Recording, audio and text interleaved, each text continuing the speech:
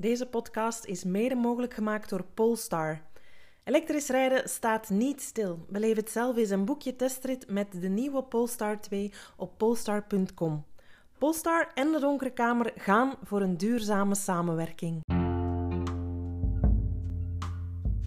Hallo en welkom bij de Donkere Kamer podcast. Mijn naam is Kaat Selis, oprichter van de Donkere Kamer en in deze podcast interview ik inspirerende Belgische fotografen. Mijn gast vandaag fotografeert lege ruimtes, bij voorkeur architecturale omgevingen en interieurs.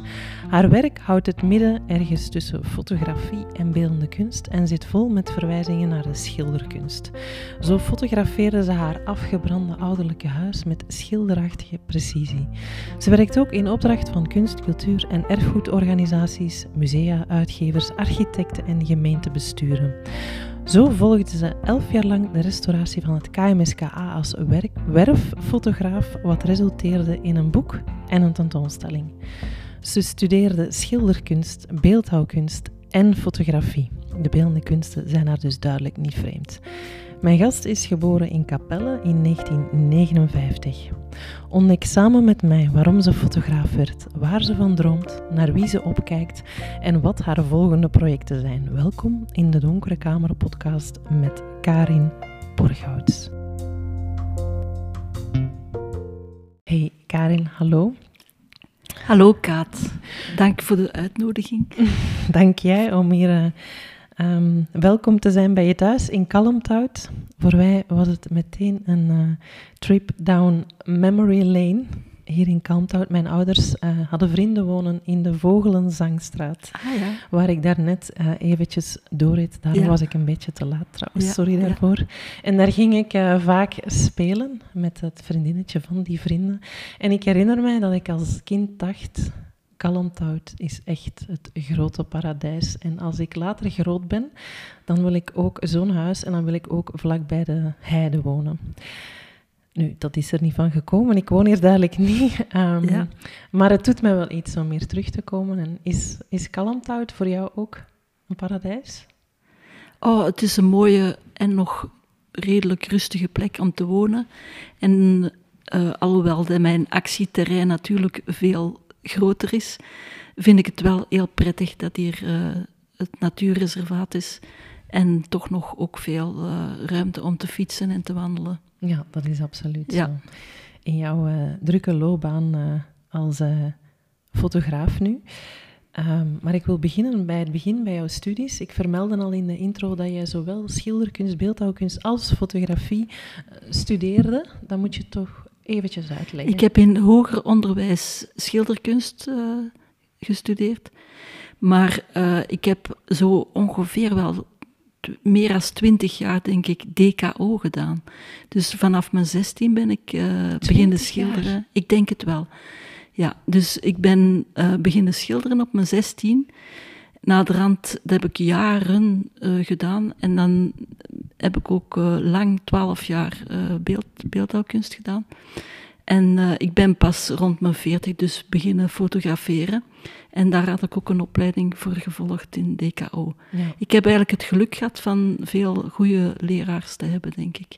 Ook leraars die zelf als kunstenaar in de praktijk stonden. En die jou geïnspireerd hebben om die stap te zetten dan?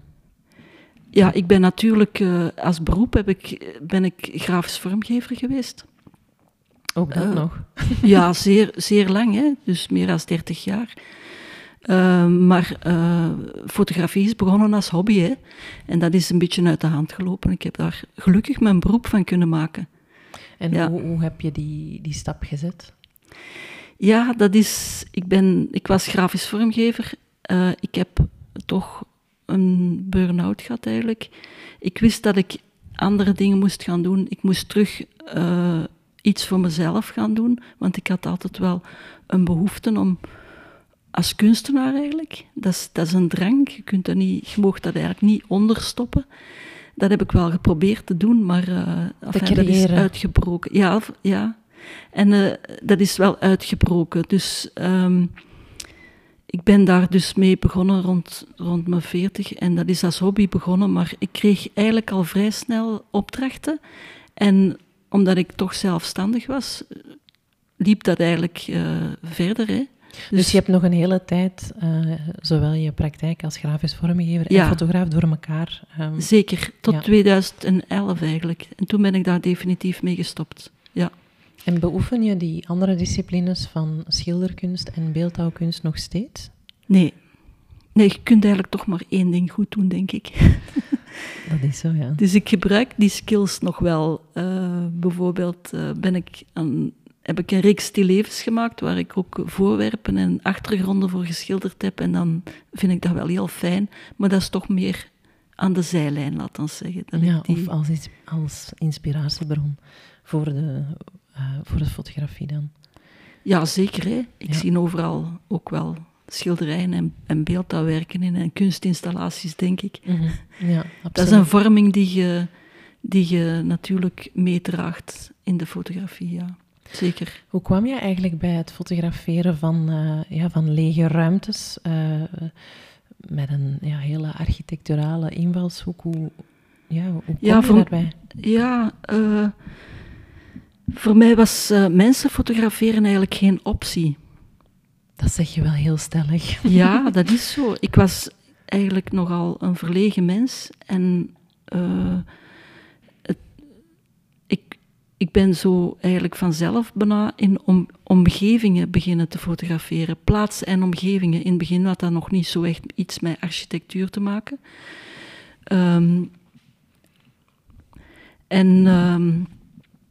Daarom, plaatsen waar geen mensen aanwezig zijn, dat noemen ze dan lege plaatsen. Maar dat is niet altijd zo natuurlijk, want daar is ook veel te zien. Mm-hmm, mm-hmm. Ja, dat wil jij net bewijzen natuurlijk, dat heel interessante plekken zijn.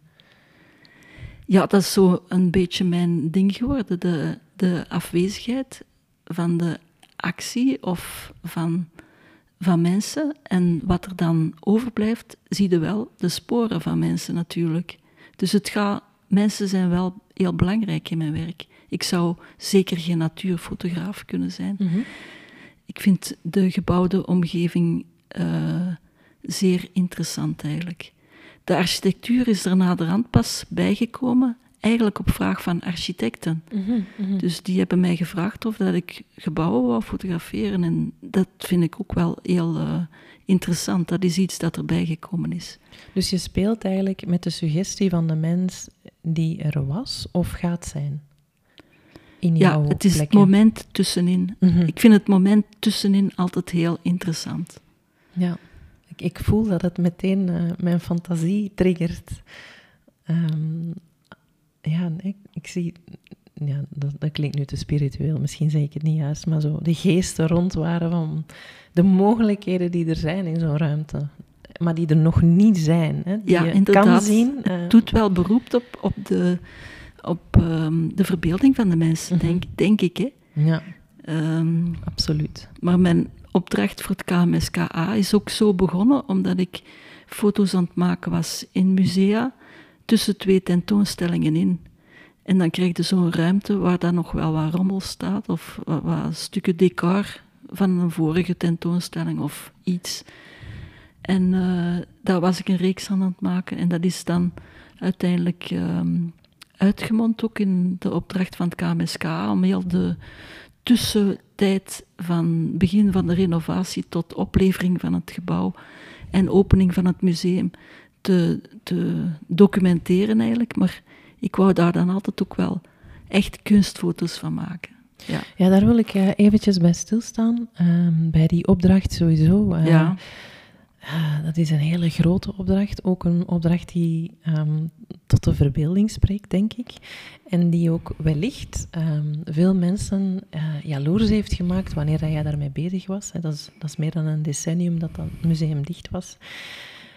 En jij kon in die ruimtes rondwaren, fotograferen, dingen tot leven wekken, terwijl niemand binnen mocht in die ruimtes. Maar bleef dat ook, want uiteindelijk...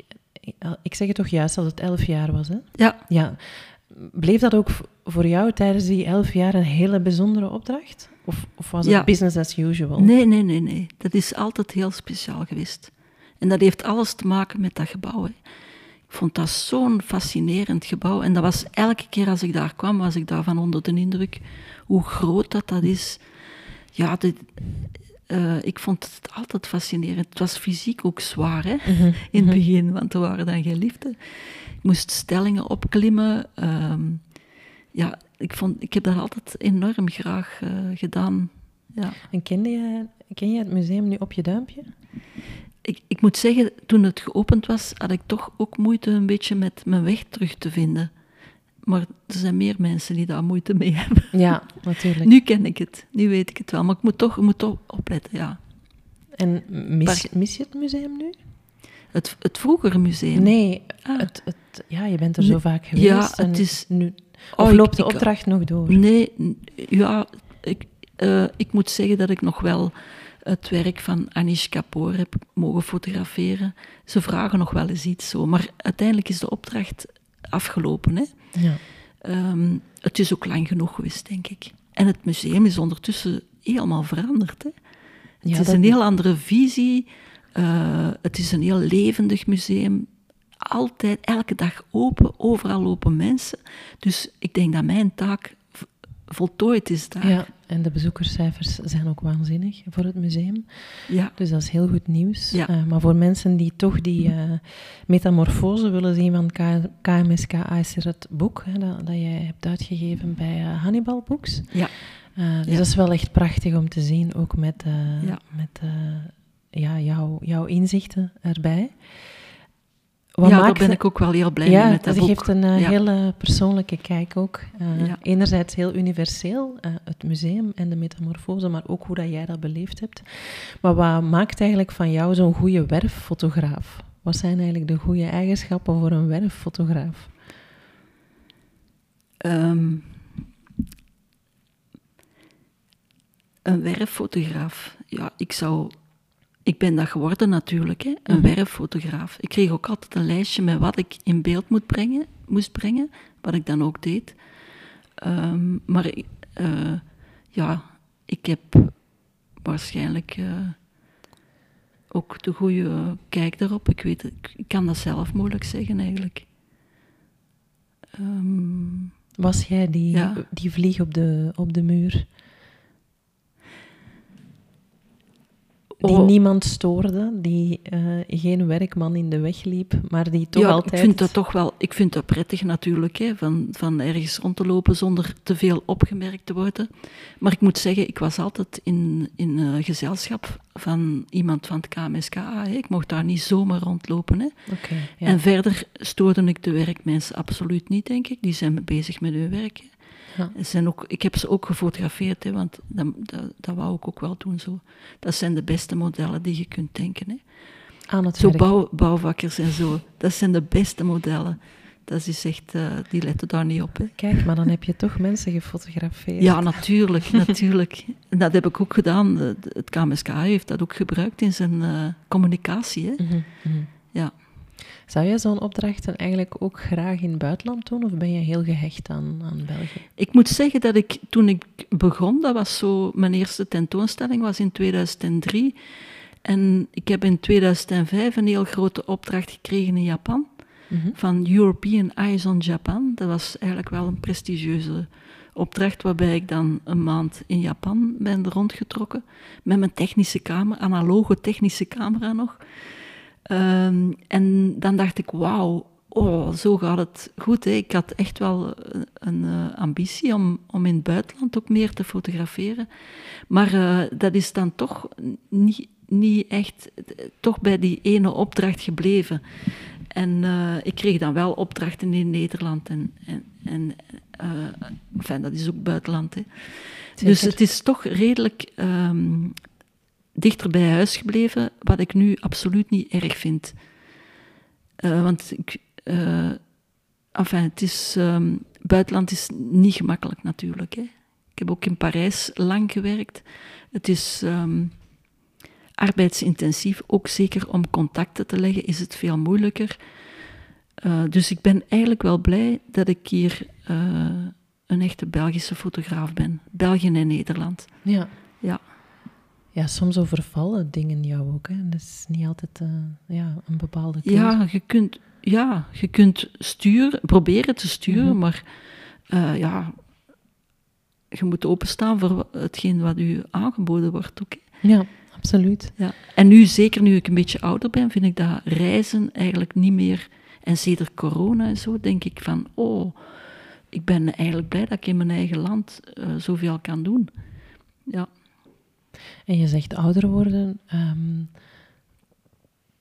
Merk je dat dan ook aan het sleuren met materiaal? Of ik weet niet hoeveel of wat je allemaal moet meenemen, maar wordt dat een grotere last voor jou? Ja, dat wordt fysiek wel zwaarder natuurlijk. Hè? Maar daar heb ik nu gelukkig een goede assistent voor. En ik had dit jaar ook nog een goede stagiair, dus dat is op te lossen. En dat is wel heel fijn, ja. Ook heel fijn voor jonge mensen, denk ik, om jou te kunnen volgen. Die vinden dat fantastisch om dat te volgen. Hè. Zouden we toch ook meer en meer moeten installeren, denk ik.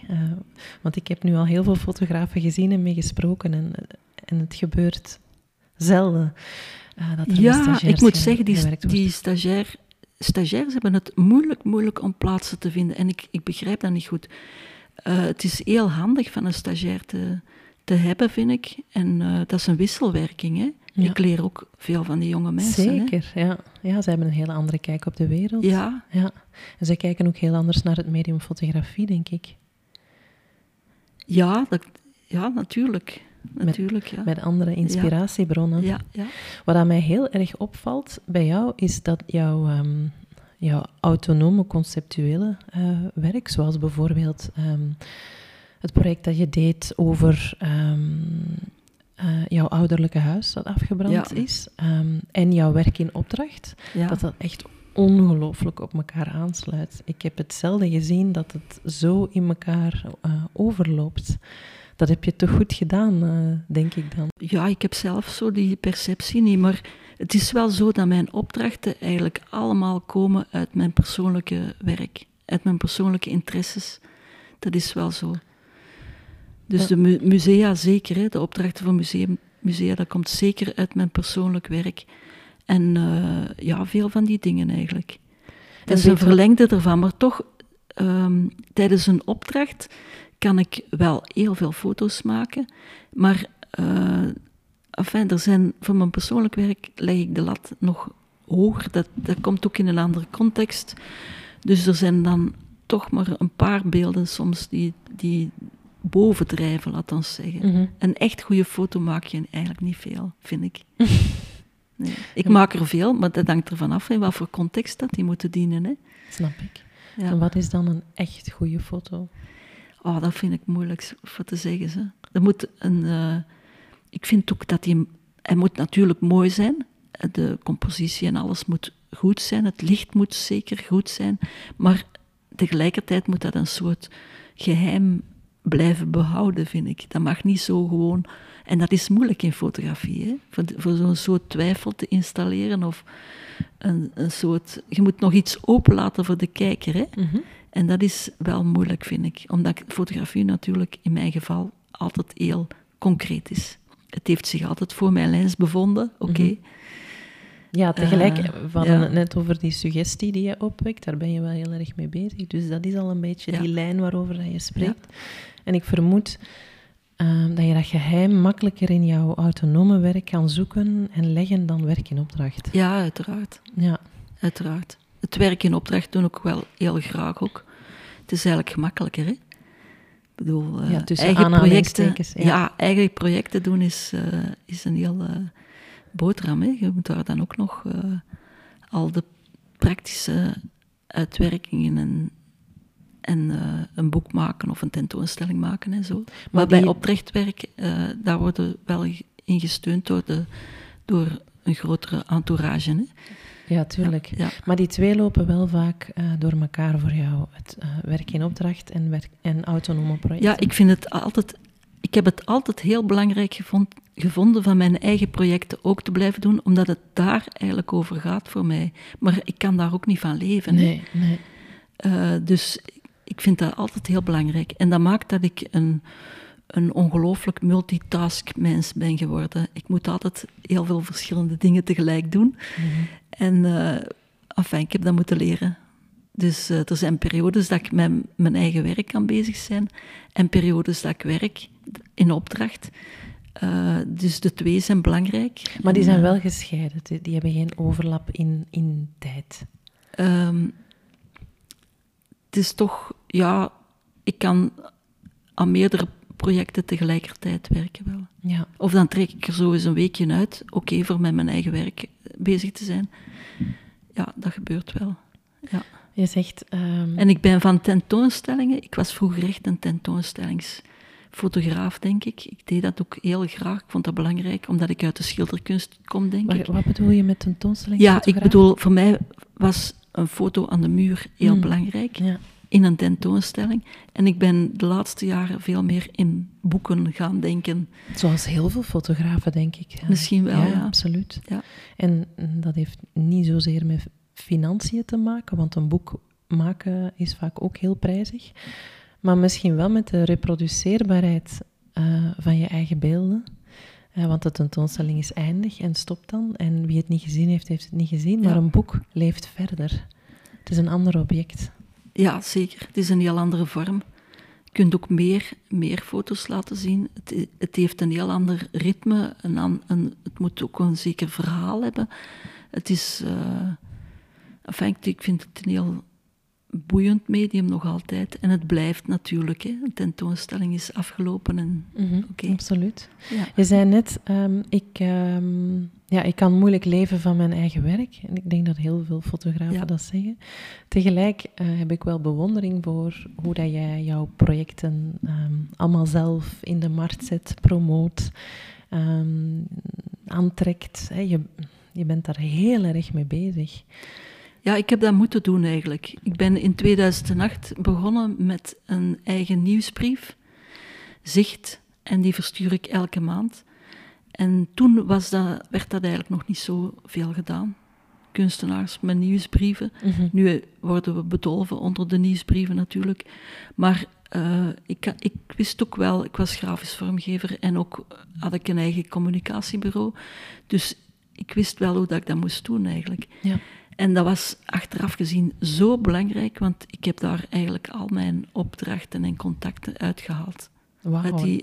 Uit die nieuwsbrief. En nog altijd eigenlijk. Ja, want je zegt mensen worden bedolven onder de nieuwsbrieven. Dat is ook zo natuurlijk. Ja.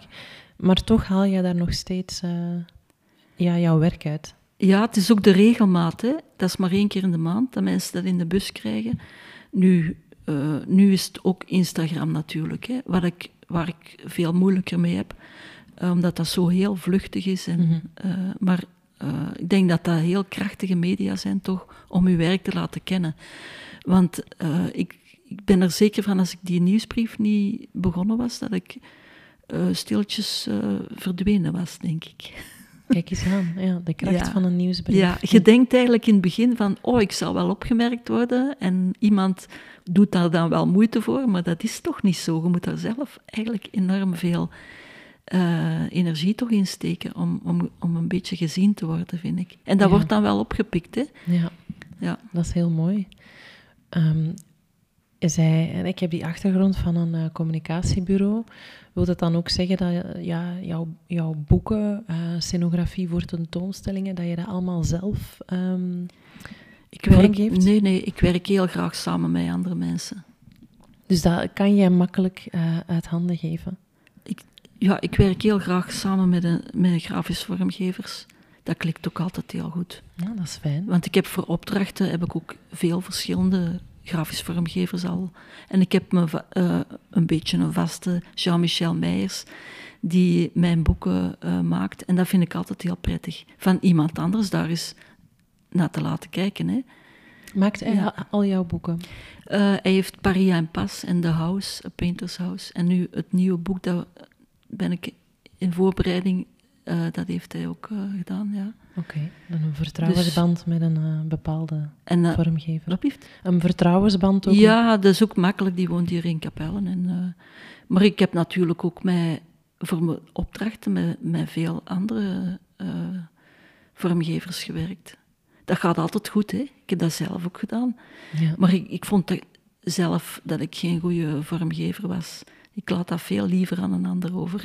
En de ansenering van tentoonstellingen ook, maar er is niet altijd budget voor. Hè? Nee. Dus dat doe ik dikwijls zelf. Ja. Dan die ervaring heb je. Moet je eigenlijk nog leuren met jouw portfolio bij erfgoedorganisaties, musea? Gebeurt het nog dat je echt ja, ik heb dat aanspreekt? eigenlijk nooit gedaan. Dus misschien had ik dat moeten doen. Dan had het misschien niet zo'n lange weg geweest, maar ik mag niet klagen. Maar het is toch, toch lang geduurd voordat ik daar echt van kon leven. Hè? Mm-hmm. Maar ik heb ook nooit veel... ik was daar altijd heel verlegen. Een galerie binnenstappen met uw eigen werk. Ik heb dat echt maar bijna nooit gedaan. Dat is echt zo'n soort verlegenheid en dat is geen goede eigenschap voor een fotograaf, ik weet dat wel. Daar ben ik een buitenbeentje in misschien, ik weet niet, maar er zullen nog wel zo mensen zijn. Het is niet gemakkelijk. Ik heb nooit, maar ik kreeg altijd opdrachten via. En vooral ook de opdracht van KMSK heeft gemaakt dat ik verschillende mooie opdrachten heb gekregen, ook in Nederland. Ja. Maar zo zie je maar dat verlegenheid geen obstakel hoeft te zijn om jouw weg te vinden in de beeldende kunsten. Nee, je moet gewoon blijven volhouden. Hè. Dat is het. Hè. Je moet gewoon denken, dat is mijn ding. Ik ga niks anders doen. Ja. En dan, oké. En ik ben ook wel dankbaar voor het talent dat ik gekregen heb van mijn ouders natuurlijk. Want Sowieso. Dat is ook wel nodig, denk ik. Ja, maar ik vind het ook belangrijk naar jonge mensen toe, waar dat introversie, verlegenheid vaak echt als een immens obstakel wordt gezien om bepaalde zaken in de wereld te zetten. En dat vind ik dan zo zonde, want het zal moeilijker zijn. Oké, dat is waar. Maar niet voor alles moet je heel sociaal zijn of moet je heel extravert zijn. Dus ik ben blij dat je dat zegt. Ik hoop dat dat ook... dat jongeren dat horen. Ja, een klein beetje meer... ik had in het begin misschien wel iets ondernemender moeten zijn, maar ik heb dan die oplossing gevonden van die nieuwsbrief. Hè. Maar je hebt gewoon jouw manier gevonden, denk ik. En ik denk ook, als je echt iets wil en je voelt dat je hier en daar wordt tegengehouden, bijvoorbeeld door verlegenheid, dan zoek je wel jouw manier om er te geraken. Daar ben ik van overtuigd. Het is in ieder geval een lange weg en het is een moeilijke weg. Maar oké, je moet daarvoor gaan. Hè. En het is wel een prachtig iets om mee bezig te zijn natuurlijk, fotografie. En volg jij ook een topjob, ja. Volg jij ook jonge fotografen, de jongere generatie? Ben je daarmee bezig? Ja, ik volg dat wel. Zeker en vast. Ja. Ja, ik ben wel, maar dan is dat soms wel via tentoonstellingen, liefst via tentoonstellingen of presentaties of boeken, maar het is ook wel Instagram natuurlijk. Hè. Mm-hmm. Ja, waarom niet? Ja. En heb jij dan, niet de jongere generatie, maar misschien de oudere generatie, heb jij dan fotografen die jou ongelooflijk geïnspireerd hebben of nog steeds doen? Ik ben overlaatst naar Parijs speciaal voor een tentoonstelling geweest van... wacht, nu kan ik niet op de naam komen. Hè. Oh, ik kan dat nog wel doen. Ja, die komt dadelijk. In Jeu de Paume. En dat is meer een beeldend kunstenaar als een fotograaf, maar dat hangt wel vol foto's. Die naam komt dadelijk die naam komt, hè. Terug naar boven en dan pikken we gewoon terug in. Dat is die man die zo grote maquettes maakt en die dat dan fotografeert. En dat is meer een beeldend kunstenaar natuurlijk. Mij doet het geen belletje rinkelen, maar ik ben er zeker van dat hij dadelijk verschijnt. En dan, maar het is, dan komen we daar even op terug. Ik ben evenzeer ook wel in de beeldende kunst Tuurlijk, geïnteresseerd. Hè. Ja. En ik vind Karel de Keizer, die werkt totaal anders dan ik, maar ik heb die beter leren kennen toen ik met fotografie bezig was. En daar heb ik ook wel enorm veel bewondering voor, moet ik zeggen. Ja. Dat je echt in zijn werk dan inspiratie vond? Of dat je Niet gewoon in zozeer. zijn werk zag van, maar dit zijn bepaalde manieren om met het medium om te gaan? Of... Ja, ongelooflijk sterk dat die foto's zijn. En Ja. die zijn concepten en zijn boeken. Ja. Vind het ongelooflijk. Een beetje visionair ook. Ja, ja. Hoe hij telkens haast de geschiedenis voorvoelde. Ja, in inderdaad. bepaalde projecten. Inderdaad, ja.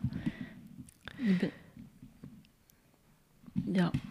Ja, Karin kijkt even naar al haar boeken. Ja, ik wil die naam die komt boven. vinden, hè. Ja, die gaat nog wel komen. Ja, Oké. zeker. Geen probleem.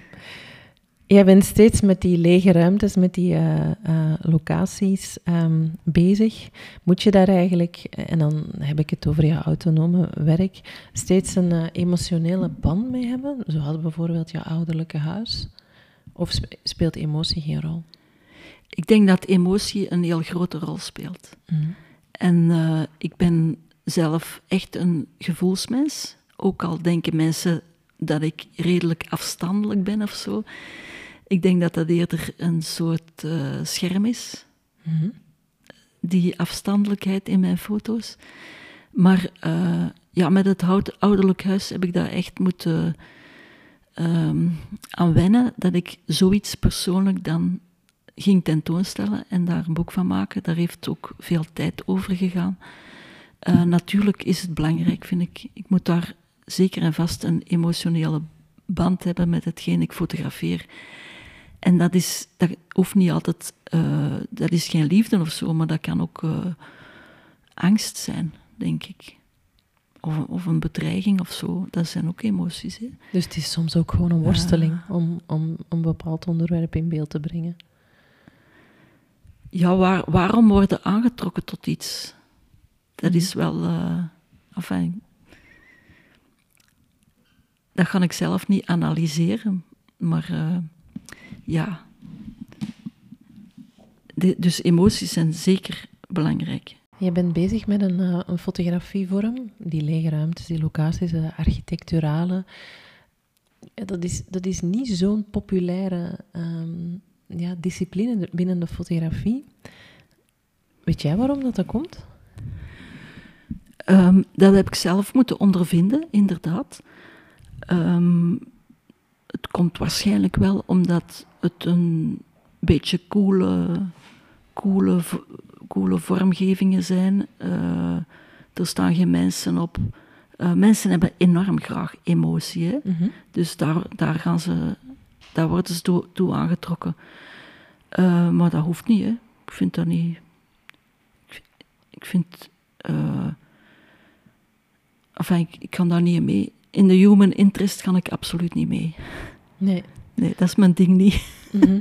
Dus ik vind architecturale dingen ook heel interessant.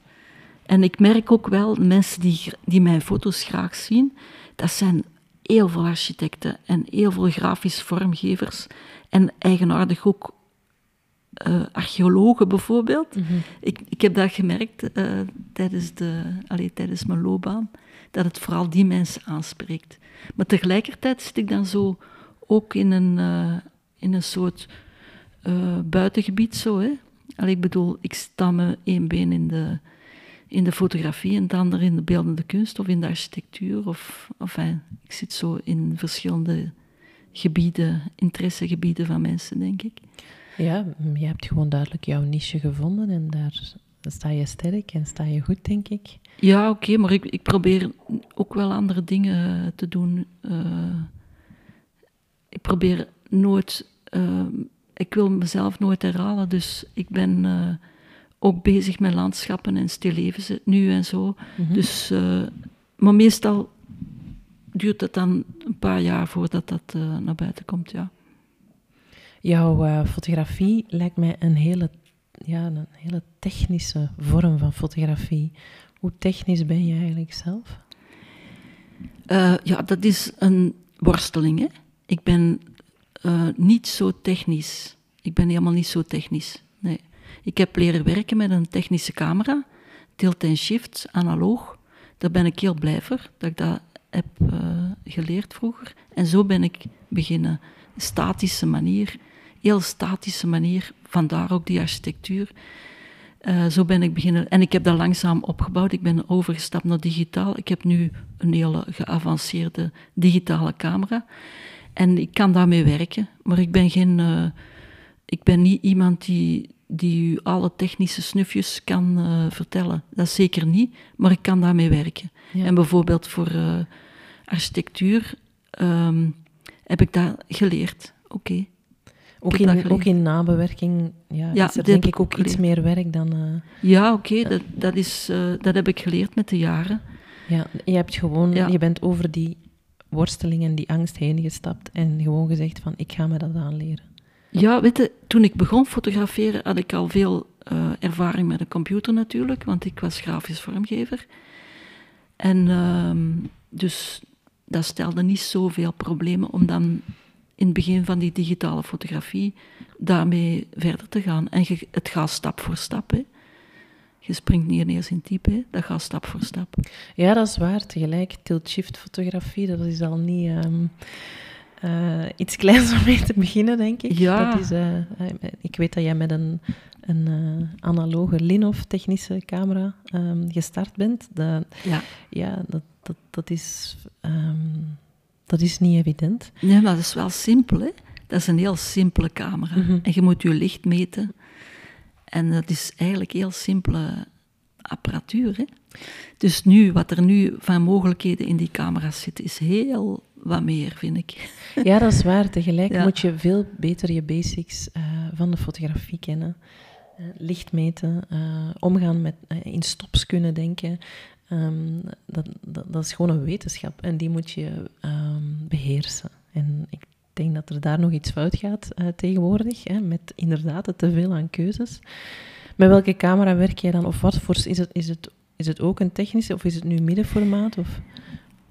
Ik werk met een Canon 5R nu. Ja, oké. Dat is helemaal anders.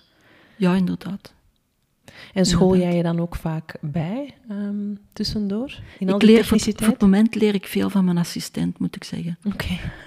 Die is overal... wij zijn een beetje uitersten, denk ik.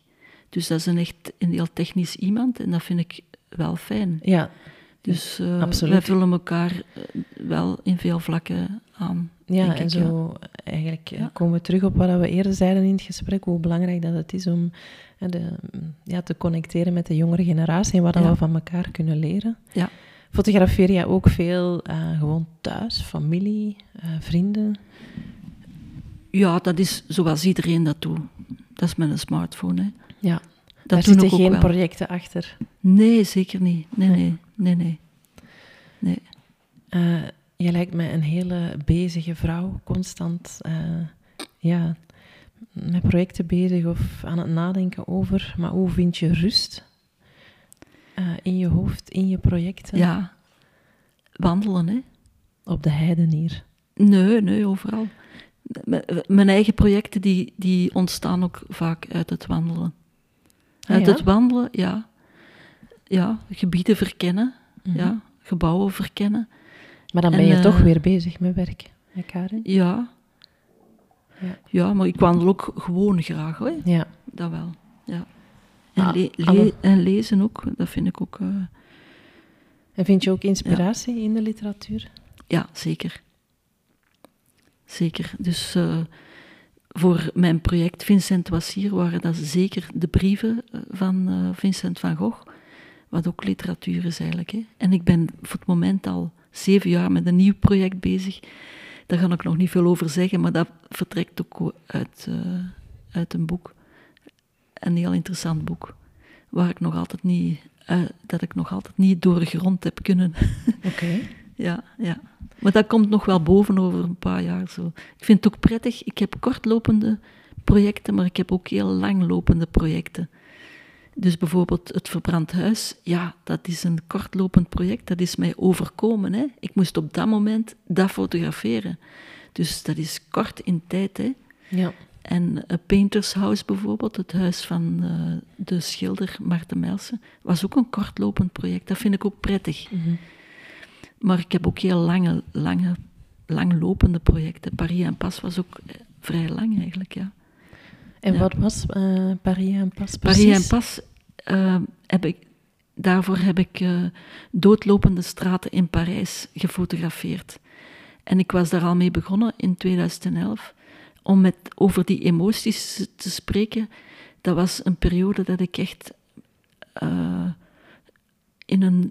zelf in een soort impasse zat. Mm-hmm. En dat weerspiegelt zich bijna in die foto's. Hè. Je ziet geen uitweg. Hè. Mm-hmm. En dat was doodlopende straten fotograferen in Parijs. Daar ben ik toen mee begonnen in 2011.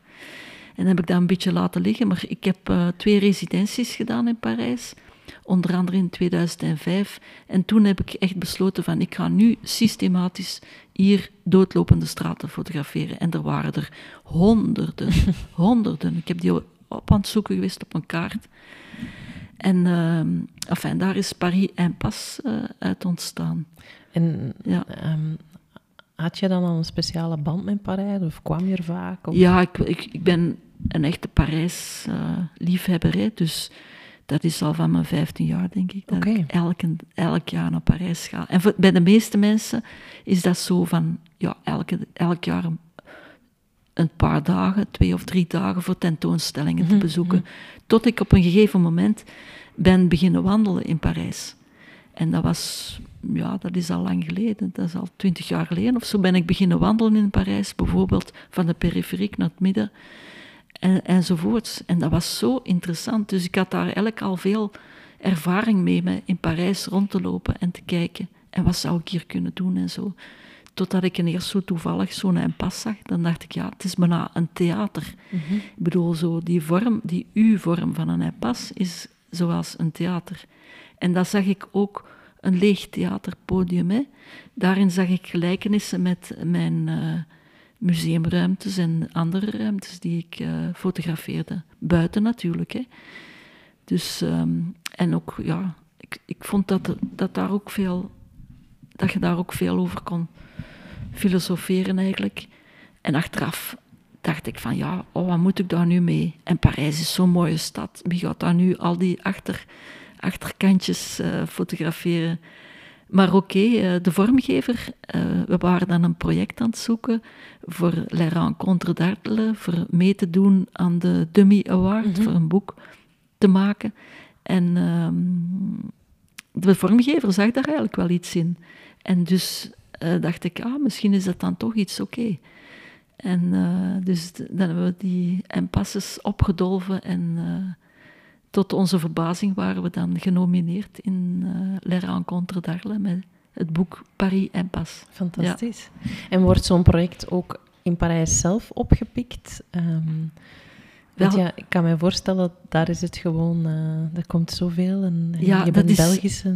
Dat is mijn groot verlangen. Vorig jaar is het in het fotomuseum in Charleroi te zien geweest, de tentoonstelling. Vond ik heel fijn. Mm-hmm. En nu zou ik natuurlijk graag... Ik heb daar ook pogingen voor ondernomen.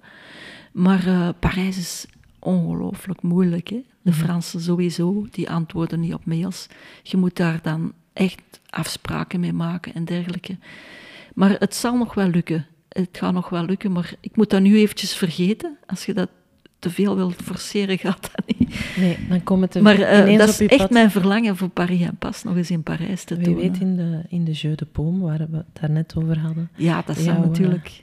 Jouw beelden uit Parijs. Ja. De trouwe luisteraar weet ondertussen ook dat wij een webshop hebben met enkel Belgische fotografie, waarin wij ook 2 prints van jou verkopen, Karin.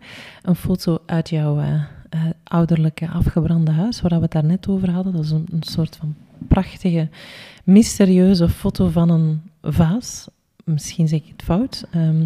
Maar ik zie er een vaas in. En een print uit je project A Painter's House. En het zijn telkens editieprints die samen met het boek verkocht worden bij ons. Kan je misschien nog net iets vertellen over dat laatste project, A Painter's House? Wat dat project precies inhield? Ja, dat is een huis bij mij in de buurt. Vind ik ook altijd prettig van in mijn eigen buurt dingen te doen. En dat huis is eigenlijk onaangeroerd sedert dat de schilder Maarten Melse in 1947 gestorven is. Dus zijn dochters zijn daarin blijven wonen, die zijn nooit getrouwd geweest. Tot in hun hoge leeftijd hebben die dat huis bewaard. En dat atelier van hun vader, daar mocht niks aan gebeuren. Dat was een heilige, die vader, denk ik. Dus je duikt gewoon terug in de tijd. Ja, en voor het moment zijn ze dus... Dat huis is ook nog niet beschermd, of dat is wel eigendom van de stichting ondertussen, maar dat is aan het vervallen. Ik vond dat zo erg dat stilletjes aan verdwijnt.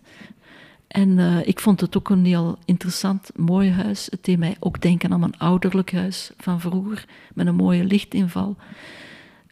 En je zag aan dat interieur dat daar een kunstenaar gewoond had. En dus ik heb dat helemaal gedocumenteerd. Ik heb daar foto's van gemaakt, waar het licht ook heel belangrijk is. En daar heb ik dus een Painter's House van gemaakt, het boek Painter's House, ja.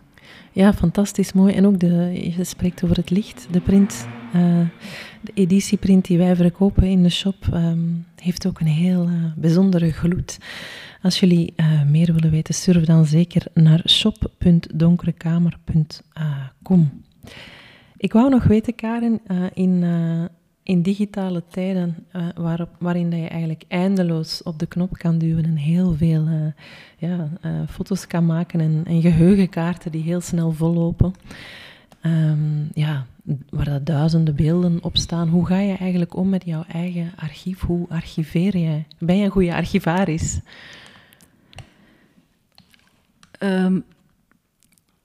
Dat is...